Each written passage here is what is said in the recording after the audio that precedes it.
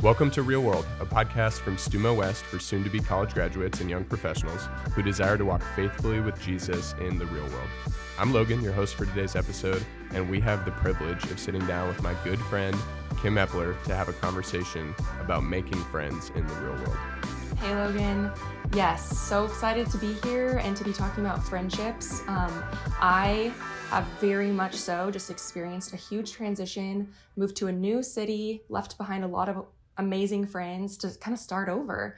And so this topic is very fresh on my heart. Logan, I know that it is for you too, moving to Phoenix. So I'm just excited to share with you guys from my experience and just share some tips for you guys as you navigate making friends in this transition out of college. Kim, I would love to start with our attitude because I think that is such an important aspect of this conversation. We have to have the right attitude about making friends in the real world. And so I would love for you to share with us, what do you think are some things that we can do to have the right attitude as we make this transition and start to make friends in a new season of life? I feel like we all need to really embrace the reality that we need people. We need them, and we cannot flourish in our relationship with God and in our walk with God without people alongside of us, holding hands as we figure this crazy life out. And so I would love to share maybe just a few verses about God's heart for community. And so that first verse I want to share is 1 Thessalonians 5:14. It says, "And we urge you, brothers and sisters, warn those who are idle and disruptive, encourage the disheartened, and help the weak, and be patient with everyone." And so the reason I'm sharing that verse is because there are seasons where I know I have been so disheartened and I need people to hold me up spiritually. And I know there's been seasons where good friends of mine have been disheartened and they need me. They need me to share truth with them. Yeah, I love that, Kim. That's really good. I've had seasons like that too. And it's not just a want, it's a need. It's good. Yeah, totally.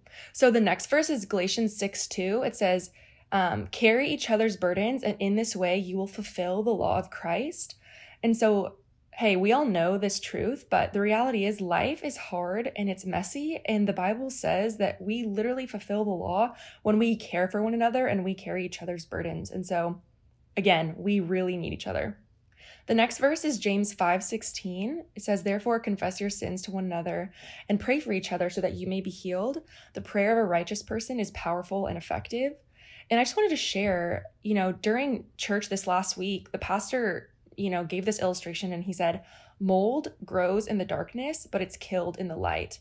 And that was very powerful to me because we need people who we can share our brokenness with, our darkness with, and bring it into the light so that we can be healed and kill some of those things off.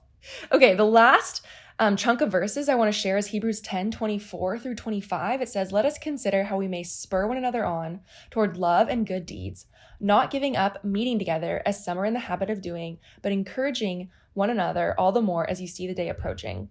And so we need each other. We cannot neglect getting together and spurring one another on. And so I feel like these are just some verses for us all to keep at the forefront of our mind to embrace the reality that we really need people and we need deep friends.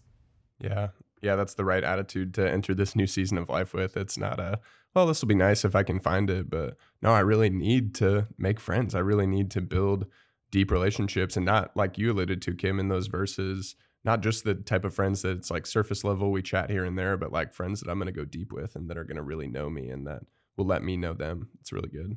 Yeah, absolutely. And yeah, we can see this is just God's heart for us. It's his design for us. And so I want us to lean into that and trust him too. And I think it's good, Kim, even the scriptures themselves, these letters that Paul was writing, some of the ones that you just read, they're written to a group of people. They're written to a church body, a gathering of people. I think it's easy for us in our Western eyes to read things individually, which there are individual applications of the scriptures all over the place.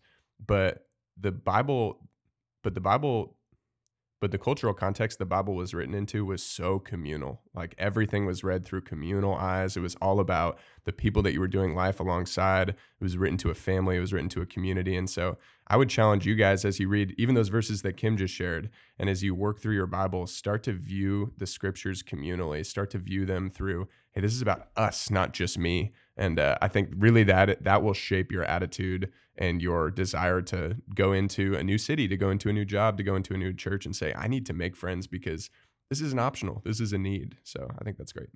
But I think for me, Kim, like when I graduated from college and I moved to a new city and I got a new job and I joined a new church, I've made that transition in the last 2 years. I think I had really, really high and specific expectations of what I thought friendship was going to look like, of what I thought making friends was going to look like in the real world. And I think a lot of those expectations went unmet. And I know you have a similar experience. And so I think I would love to take some time now to chat about, and how can we build healthy, realistic expectations of what it's going to look like to make friends so that we can quell any disappointment and hurt of like, oh man, like I really thought it was going to look like this and it doesn't at all. And now I'm discouraged. So Kim, what does it look like to have healthy expectations of friendship in the real world? Yeah, wow. That's such a good question. I feel like the most important thing for us to embrace is the reality that it's going to take a lot of time. It's going to be a lot longer and slower of a process to find your people than maybe you expected. And I think something for me, I'll get into this more later, but my husband, Matt, and I just made a transition from moving. We lived overseas in Tokyo, Japan, and we moved back to the States to a new city where we didn't really know anybody. And during this season of like trying to find friends and make friends, it was a lot slower than I wanted it to be. And there was a reality like that I was experiencing some loneliness just through the transition and not having the people that were really, really close to me in direct proximity in this season. And I just want to say to anyone listening, that's okay. Like loneliness is okay. And I think our culture tells us that loneliness is like wrong or shameful or embarrassing because we live in the social media age where we're constantly trying to show who we're with and show what we're doing. And so to be lonely is like the worst thing you could be in our day and age. But I just want to say like, it's okay. There will probably be some of that through this transition. And the next thing I want to say is your people, these new friends you're making may not be exactly like your college besties, your best friends from college. There's a good chance that your college best friends, you guys were maybe in the same sorority or fraternity, or, you were involved in the same student organization. And so, there's just a good chance that they may look different than you expected or have different interests. And that's okay. Your friends do not have to be like exact replicas of you and share your exact same interests. Yeah, I think that's so good. And even those verses that you touched on a little earlier, those things transcend like personality compatibility. I think I was challenged in that when I showed up to a community group in my church in my new city for the first time. And I was like, okay, these people, they look differently from me. They talk differently than me. They have different interests, like you mentioned. And so I had a choice to make in that moment of, am I just going to keep bouncing from community group to community group, seeking out this perfect fit, which I will ultimately never find? Or am I going to be okay with the fact that, hey, I'm going to build friendships in this new season of life with people that are way different from me and start to view that not as a bummer, but actually as a privilege. I think that's really huge. So that's a good expectation, Kim. I think another one for me that I experienced was that people just don't have as much time to give you as they did in college. Like you mentioned, our friends in college were like in the same fraternity and sorority as us. We even lived with them probably. Same student ministry, you name it. Going through the same rhythms even of same class schedules, all of those things. That is just not the reality in the real world. People have jobs with different schedules. People have marriages that they have to take care of and cultivate. They have kids in some cases that they have to parent, and people just don't have nearly enough time to give you. I will take a second to advocate for, if you're a single person, like I was a single guy when I moved, go live with roommates. Like I live with 4 roommates that I love dearly, and this has helped this area a lot for me. But there are going to be a lot of cases where that's just not an opportunity for you. So just have a healthy expectation that, hey, you're not going to get to spend every single waking moment with your closest friends. I think I had that expectation and I was definitely let down. Oh, for sure. I mean, something that has marked a lot of my friendships over the last 10 years is because we have lived in such close proximity, had a lot of these things in common, was we kind of had the very like oh, walk in the front door, no knocking type of friendship. And that was the best. Like, I seriously will say, I'm still convinced that's the most ideal type of friendships we can have, showing up unannounced. But like you said, Logan, like in these new seasons, that's probably not always that realistic. Maybe if your friends are married or they have kids or they're crazy busy with work, like you were saying. So just finding ways to experience that like authentic intimacy, but it might look a little bit different in this season.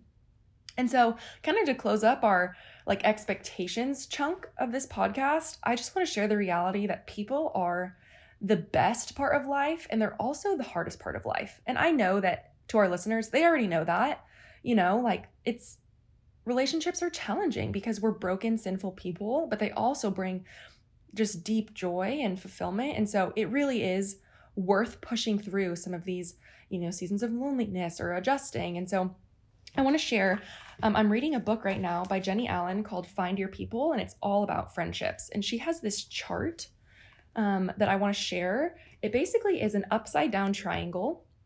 And at the top, at the widest part of the triangle, there's a section called acquaintances. And in the middle section is called village. And she describes it as a diverse community of consistent, interconnected people. And then the bottom, the smallest part of the triangle, says 2 to 5 close friends. And so I think that is a very realistic and healthy expectation for you as you navigate friendships. You cannot expect to have 15 close friends because, like we said, you're not going to have the same margin you did when you were in college. You don't have literally the capacity or time. And so really just embrace the reality of 2 to 5 really deep and close friendships.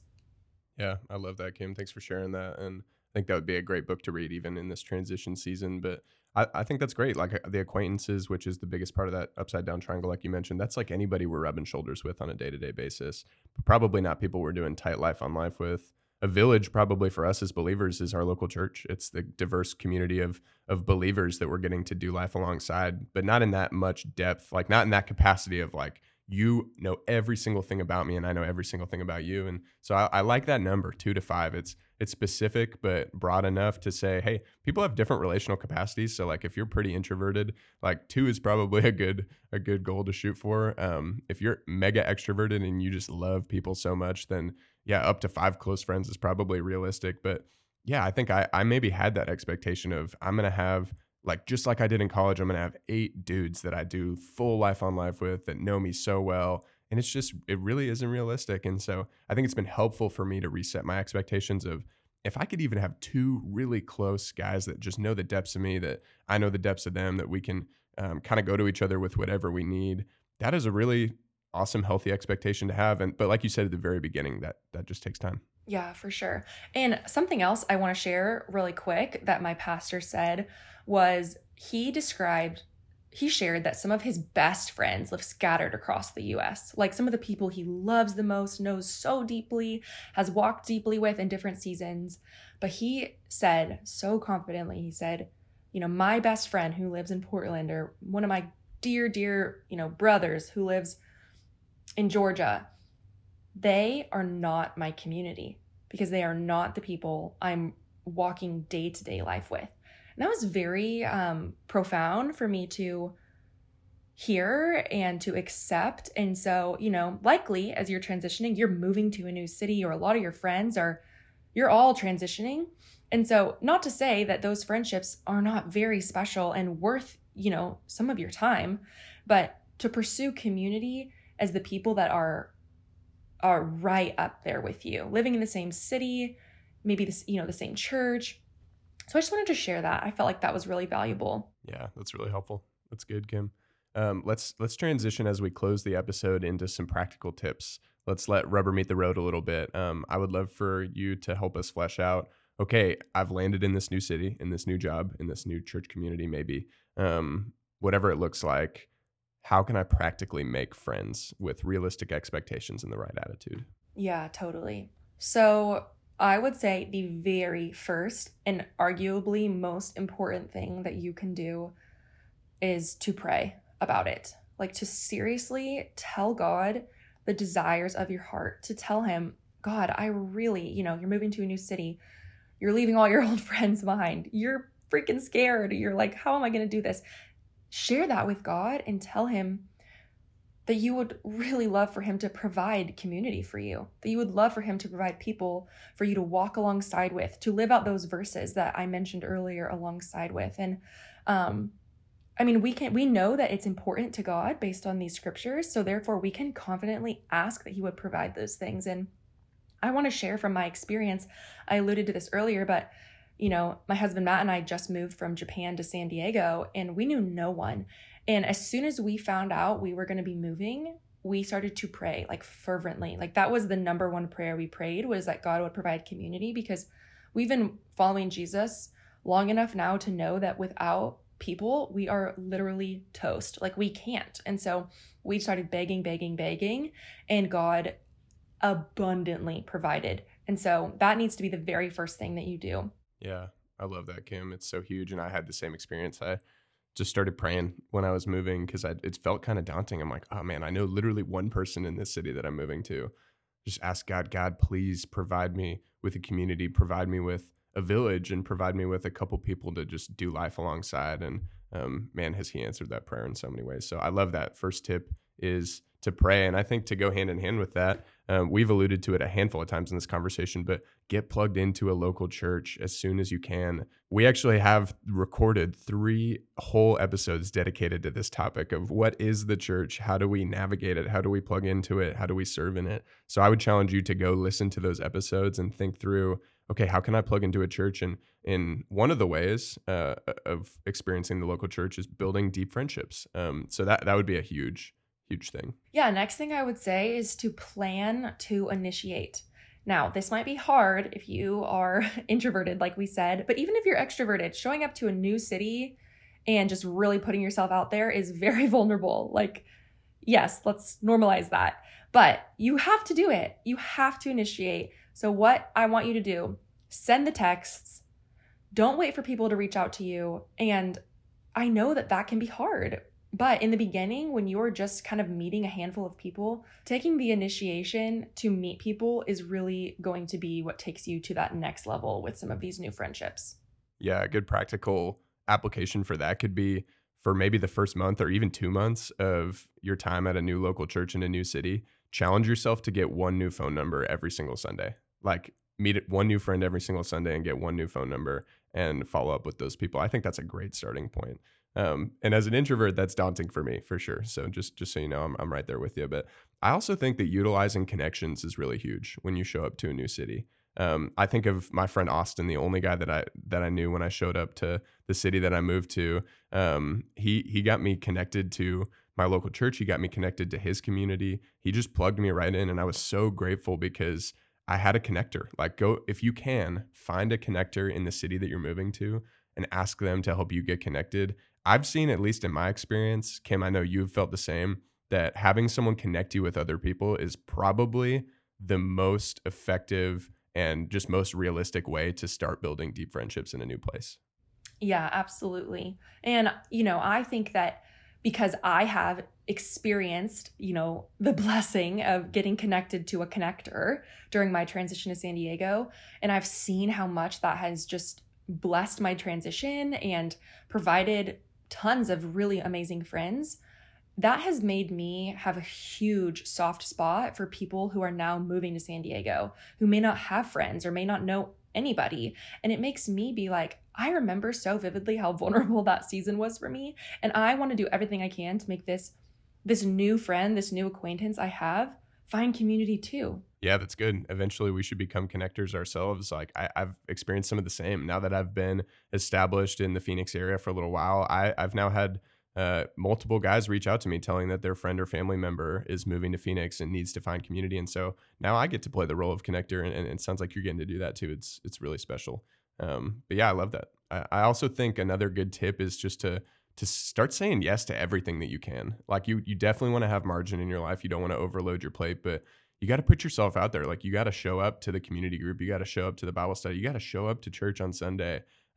Show up to the random spikeball league that you found on Facebook. Like just start showing up to things, start saying yes to things. I think that's really important. As a guy, I think sometimes it could be even harder to build deep, intimate friendships with guys you meet. That's just what I've seen from experience. I think it's easier for guys to connect over surface level stuff, whether it's sports or politics or whatever, you name it.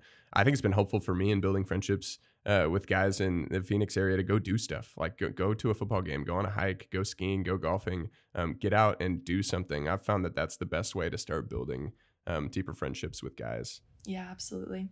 And, you know, I would also just say to go first. And what I mean by that is if you are making these new friends and you desire depth and intentionality in your relationships, always just go first. I know that can be scary, but leading with vulnerability will make people feel trusted by you. And often, in my experience, vulnerability begets vulnerability in others. So when you open up, it's going to really naturally lead people to open up around you. And so, yeah, go first. Don't hesitate to do that. I've also found that it's been helpful to lead alongside guys, which if you have experience with college ministry, you've probably seen this too. Like the people that you've led other people alongside become your closest friends. And for me, some of my closest friends that I've made in my city are guys in my residency program at church. I think if you can lead a Bible study with another guy or serve at your church alongside other guys and girls, like serving alongside other people, leading alongside other people